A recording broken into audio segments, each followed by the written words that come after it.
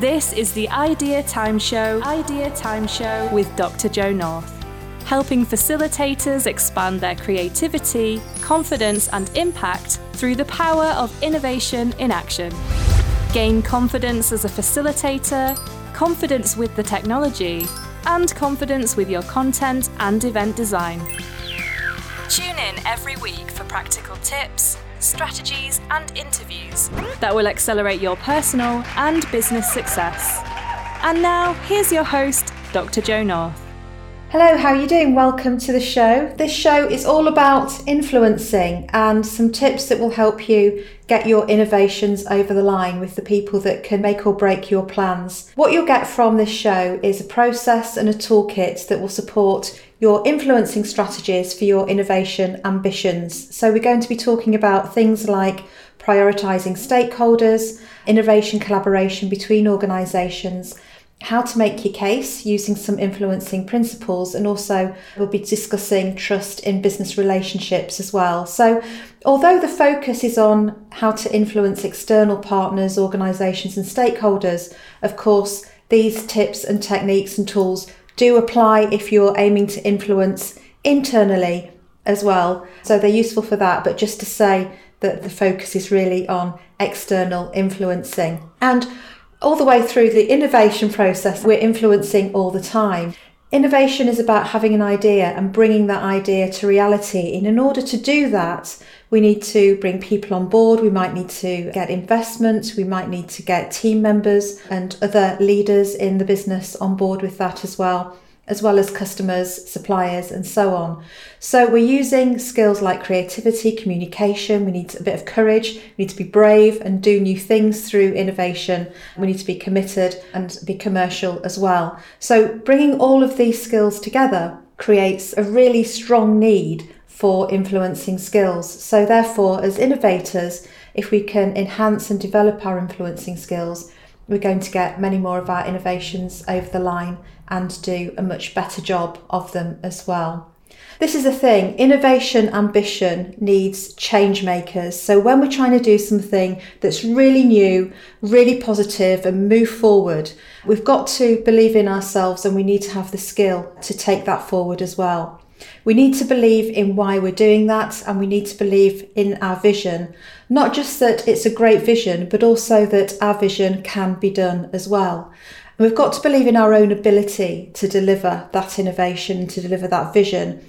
And that's a very specific form of self-confidence that we call self-efficacy. And what self-efficacy is, it's the belief and the knowledge that actually, even if we don't know how we're going to do it yet, we know that we'll find a way of making it happen. We'll find a way of working it through.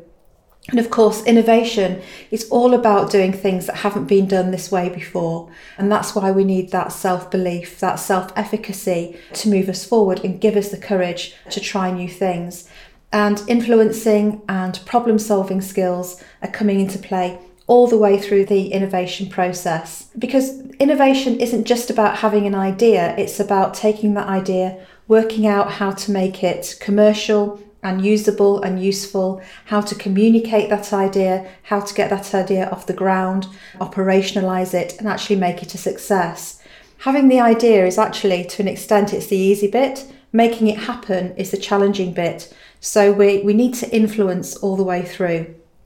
And we need to influence all sorts of different people with different backgrounds and different skill bases as well. So getting good at this and being aware of it will really help you. Thinking about what influence is, it's about getting other people on board to do things by showing that that's actually a real and genuine advantage to them in doing the things that you're suggesting.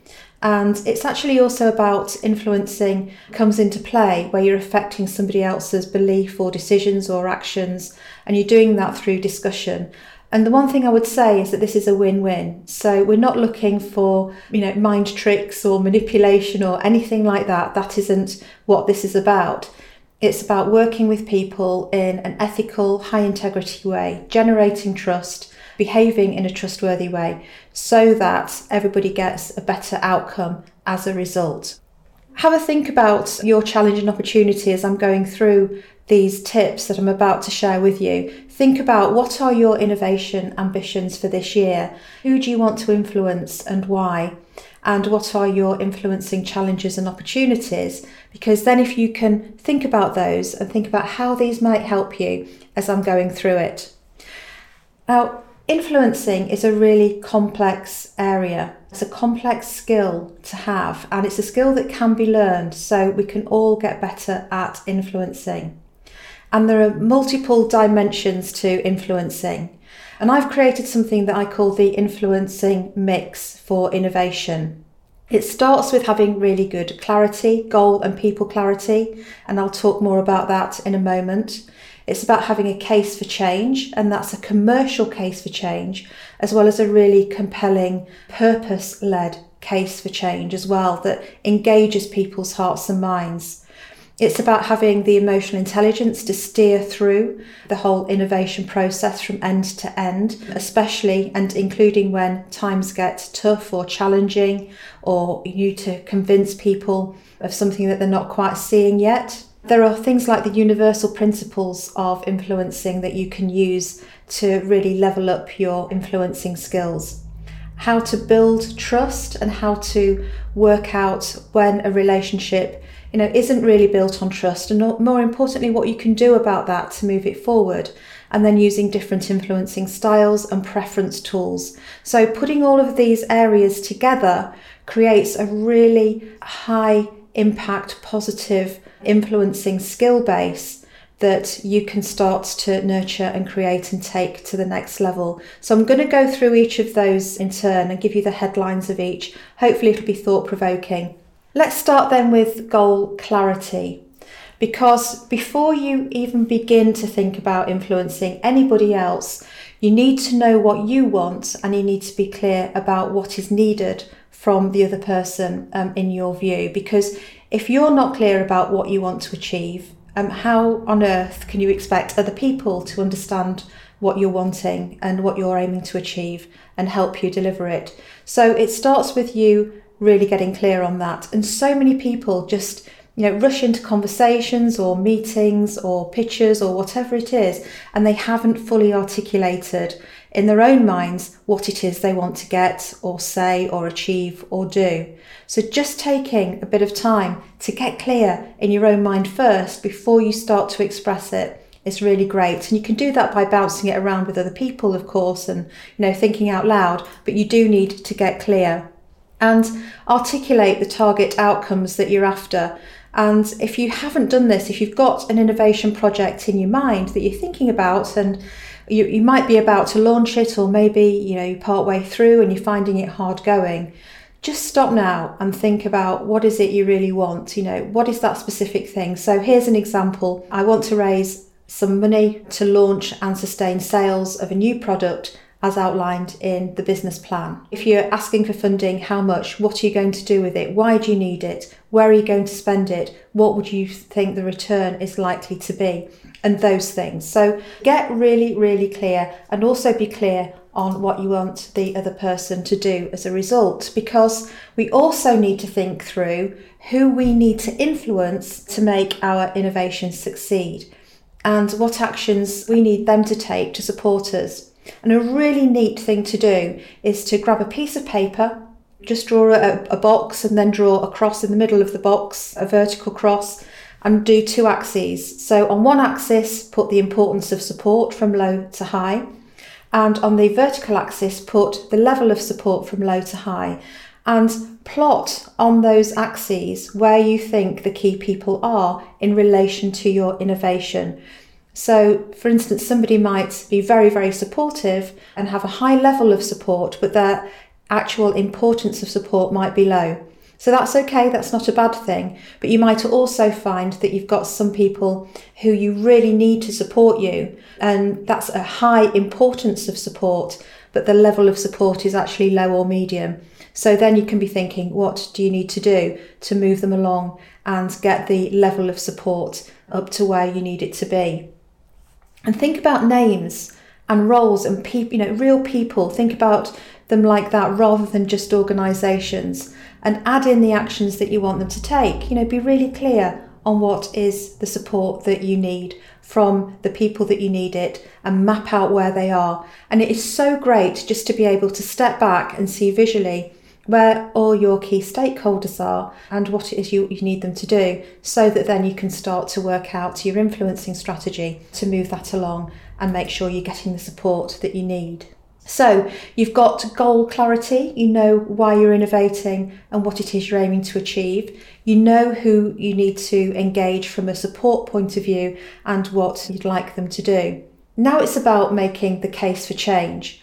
So make sure your investment case stacks up. So logically, commercially, analytically, it's all got to hang in together. So there might be things like revenue generation or cost saving or an unmet customer need or a bigger purpose objective. But the first thing to do, and again, you can jot some notes down before you go out and start to talk to people about the opportunity, is to define it. What is the opportunity that your innovation will bring? What competition is there, or what else is available? What alternatives are there? What does your innovation bring that the other alternatives don't offer? And how attractive is it a space to play in? How well does your innovation fit with the wider business plan and portfolio, especially if you're part of a corporate organisation? How does it align to the corporate objectives? What skills do you need? What people, what team members on board? And how are you going to stage your innovation? How are you going to implement it? What are the risks? And so on. So think about all of these things and make sure that the commercial case for change stacks up. And I've got lots more resources on how to create a commercial case for change. If you have a look at my Big Bang Partnership YouTube channel, there are some videos there. And also on the Big Bang website, on the blog, there is some information for free on how to create an investment case for your innovation. And as well as it logically stacking up, it needs to be engaging and it needs to be motivating. And as Simon Sinek says, people don't buy what we do, they buy why we do it. And if we only talk about the how and the what of our innovation, that's great, that's the logical bit. But we also need to communicate the why, the deeper purpose, the more exciting things that the innovation is going to achieve, and get people really positive about it and feeling great and excited by what the innovation is. That engages a different part of the brain, the limbic brain, not just the rational part of the brain. So we need to do both. We need to cover both bases. So as well as it's stacking up commercially, make sure that it's inspiring and motivating for people to get on board with as well. And then think about what strategic moves you're going to make and that you need to make to get all those people on board and understanding the commercial opportunity as well as the greater purpose behind your innovation. You know who's where, you know what the goal is. It's about actually creating a plan. And I think probably a person by person plan to sit down and have great conversations with the right people. Find common ground when you're doing that. This isn't about just you wanting to do your thing and broadcast and impose your thing on other people. It's about you sharing your ideas and your great thing, but also understanding what they're looking to get out of things as well. What are their objectives? What's their strategy about? What's their vision? How can your innovation help them get to where they need to get to as well? How does it help them achieve their objectives? So really, when you're in conversation with your stakeholders for your innovation, find that common ground. Find that space where, even though you might be from very different places or backgrounds or organisations, where that space intersects and you can connect together and you can find that space which you can both work on together. So you've identified your stakeholders, you've found common ground, and now you're working through the innovation process. The one thread that goes through absolutely everything, from having the idea in the beginning all the way through to getting your idea successfully commercialised, is the thread of emotional intelligence. Now, emotional intelligence is so key. It's a fundamental underpinning leadership skill, full stop. And it matters just as much when you're innovating. We need to be very emotionally intelligent to bring people along with us, but also understand where we are in our own thinking about the innovation too. And this starts with being aware of how you're feeling about your own emotions, deciding whether that helps you or is hindering you. So you might be feeling very frustrated if things aren't moving as well as you'd like them to, or maybe super excited about it.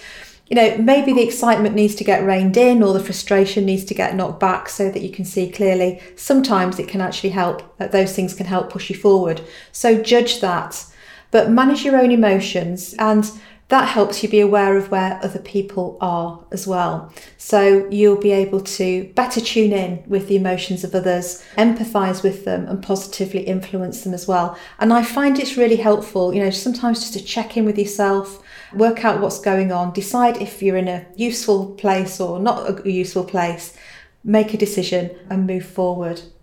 Other things to weave in to your influencing approach, and you're probably doing this already intuitively, are the 6 universal principles of influencing. And they sound very grand, don't they? But if you want to read more about this, read Cialdini's books on influencing, because they're very, very practical as well as being, well supported. And there are 6 things that we can do essentially that make people more likely to listen to us and to take our ideas on board. And I'll whiz through these. The first one is reciprocity. And all that means that when we do something to help other people, then they feel more inclined to do something positive back for us. So essentially, a key thing of influencing is if we're generally, helpful and supportive and genuine and positive, then people are more likely to be the same back. I'm sure you're doing that already, yeah? But it does actually help you with your influencing. Another one of the 6 universal principles of influencing is social proof. So when people are unsure, what they'll do is they'll follow the lead of people who they perceive to be similar to them, but who they think, might know a bit better or have a bit more experience. So that's why sites like TripAdvisor do so well, because we're looking to stay in a hotel or go on that holiday and we're not sure about it, so we'll read the reviews. Yeah, people who are like us have actually experienced that. What do they think? So you can use social proof in your influencing. For your innovation, you can show where this has been done before in a similar environment or with a respected team or something like that. Scarcity is the 3rd of the universal principles, and essentially human nature is that we want more of the things we can have less of. So what you can do is you can bring people on board, you can make things exclusive and special, you can treat every individual because they are, that every individual is special, so you can make that really clear, and that this is an exciting, one-off great opportunity to be involved in this really special innovation project. Universal principle number 6 is authority. So again, when unsure, people defer to experts. If you're looking for, makeup tips, then probably I'm not the best person to come to, but you might probably watch one of the Kardashians. I don't know. But that's a form of authority, that somebody's an expert and we're not sure. So what you can do in your innovation and your influencing is get some authority figures on board supporting and endorsing the plans that you're proposing, the ideas that you've got. And then we're into universal principle number 5, which is consistency. Where things are consistent with somebody's values and ethics and approaches, then people will likely support you too. And of course, people like those people who they think like them. So finding the good, looking for the positive, building those positive relationships will go a long way into helping you to influence. So they're easy. You're doing them already. Maybe just dial them up. We've talked about all sorts of things. We've talked about goal clarity, people clarity, knowing who you need to influence and what you need to ask them to do to achieve that goal. We've talked about the case for change, both commercially and something that's motivational and exciting and interesting, and using your emotional intelligence and those 6 universal principles of influencing. And all the while, do that building trust. And if you understand trust, you can find where trust might not be as strong as you'd like it to be on either side, or you can also understand why relationships in business succeed too. So the trust equation is something which describes the different components of trustworthiness, created by David Maister. And I love this because when you think about any relationship where you feel, I don't think he trusts me or she trusts me as much as I'd like them to, or I don't really trust him or her, you can work out what it is that's off and start to do something to fix it. So trustworthiness, the equation is that credibility, which is, experience, demonstrating expertise and knowledge and, that you can do the job, plus reliability, which is following up on promises, making sure you do what you say you're going to do, and also that you're there when times get tough, plus intimacy, which is openness, being, somebody being themselves, not trying to be anything they're not, all divided by self-orientation. So self-orientation means how much I'm interested in me versus how much I'm interested in you getting what you want. All of those factors are part of the trust equation. By itemising those, we can work out where things are strong or not going so well. So self-orientation, for instance, it's great to be in the middle. So for me to know what I want and why and be able to communicate that and ask for that. But also I need to be just as interested in what you're asking for and what you need and why, and want you to achieve that as well. That's the great place to be. Only being in it for yourself or only being in it to please other people, they're at either ends of the continuum, and neither of those work. And when you think about it, when you're innovating, you're doing something that's not been done that way before, and you're asking people to trust in you. So with trustworthiness, make sure that you're credible, make sure you've done your homework, make sure you follow through on commitments and that your track record is great. Make sure that you're being, yourself, you're not trying to be anybody you're not, and that it's not all about you, but also it's about the people that you're working with and for the broader business. So there's lots there, isn't there? There's lots to this influencing business, and also having as part of that balanced self-orientation versus being interested in your customer, suppliers, colleagues, whoever it is you're influencing, stakeholders. It's making sure that you're being direct and using the right blend of push influencing styles, that's what we call them, where you're expressing your views and opinions, being open about what you're looking for, being really clear, setting out expectations. And you're doing pull influencing too, where you're listening, you're asking questions and really taking the other person's views on board and needs on board. You're building those common objectives. You're finding that shared space. You're connecting on a personal level as well as on the business level. Remember that openness and intimacy. It's about not being too much of a people pleaser and not being too, solely dedicated to getting what you want at any cost. It's about occupying and working in that space in the middle to get the best of both worlds. And then, of course, when you're influencing, especially in groups as well as with individuals, everybody's got different preferences. Some people like, lots of data. Other people are belief-driven and make decisions based on intuition. Some people like visuals. Other people like detail and spreadsheets. Some people like to just have the big picture, whereas others want to know exactly what's going to happen when. Some people are future-facing. Some people want to know how this is going to affect what's gone before, and will what's gone before be preserved, and all of those things. Some people like to think out loud and are quite extrovert and get their energy from discussion, whereas others need space and time to reflect. So you've got this whole sort of combination, multiple combinations of different preferences. So when you're influencing, it's about being ready to cover and have some of that in there for everybody. So as well as showing what the big picture is, have the detail available, maybe as backup information or as an appendix or something if you're using a written document or when you're presenting. If you're pitching for something, you can use different visuals and different modes within the presentation itself. Think about different preferences and use those, and don't always work to your own preference. We've got to be really flexible about working out what works best for the people that we're working with, our audience, and getting really flexible for that as well. So yeah, lots there, loads of free resources. Go to bigbangpartnership.co.uk, idea time blog with little dashes in between idea and time. There's lots of free things there for you, including an influencing plan that you can download as well. Let me know if there's anything else to do with innovation that you'd like me to cover. And as I've said, there's lots more on influencing for free on the website, on the YouTube channel as well, Big Bang Partnership. So I'll be back next week. In the meantime, have a good one and happy influencing. Bye for now. Thank you for tuning in to the Idea Time Show, brought to you by Dr. Jo North. Don't forget to subscribe to our channel and access more completely free resources at bigbangpartnership.co.uk/resources. We'll see you next time.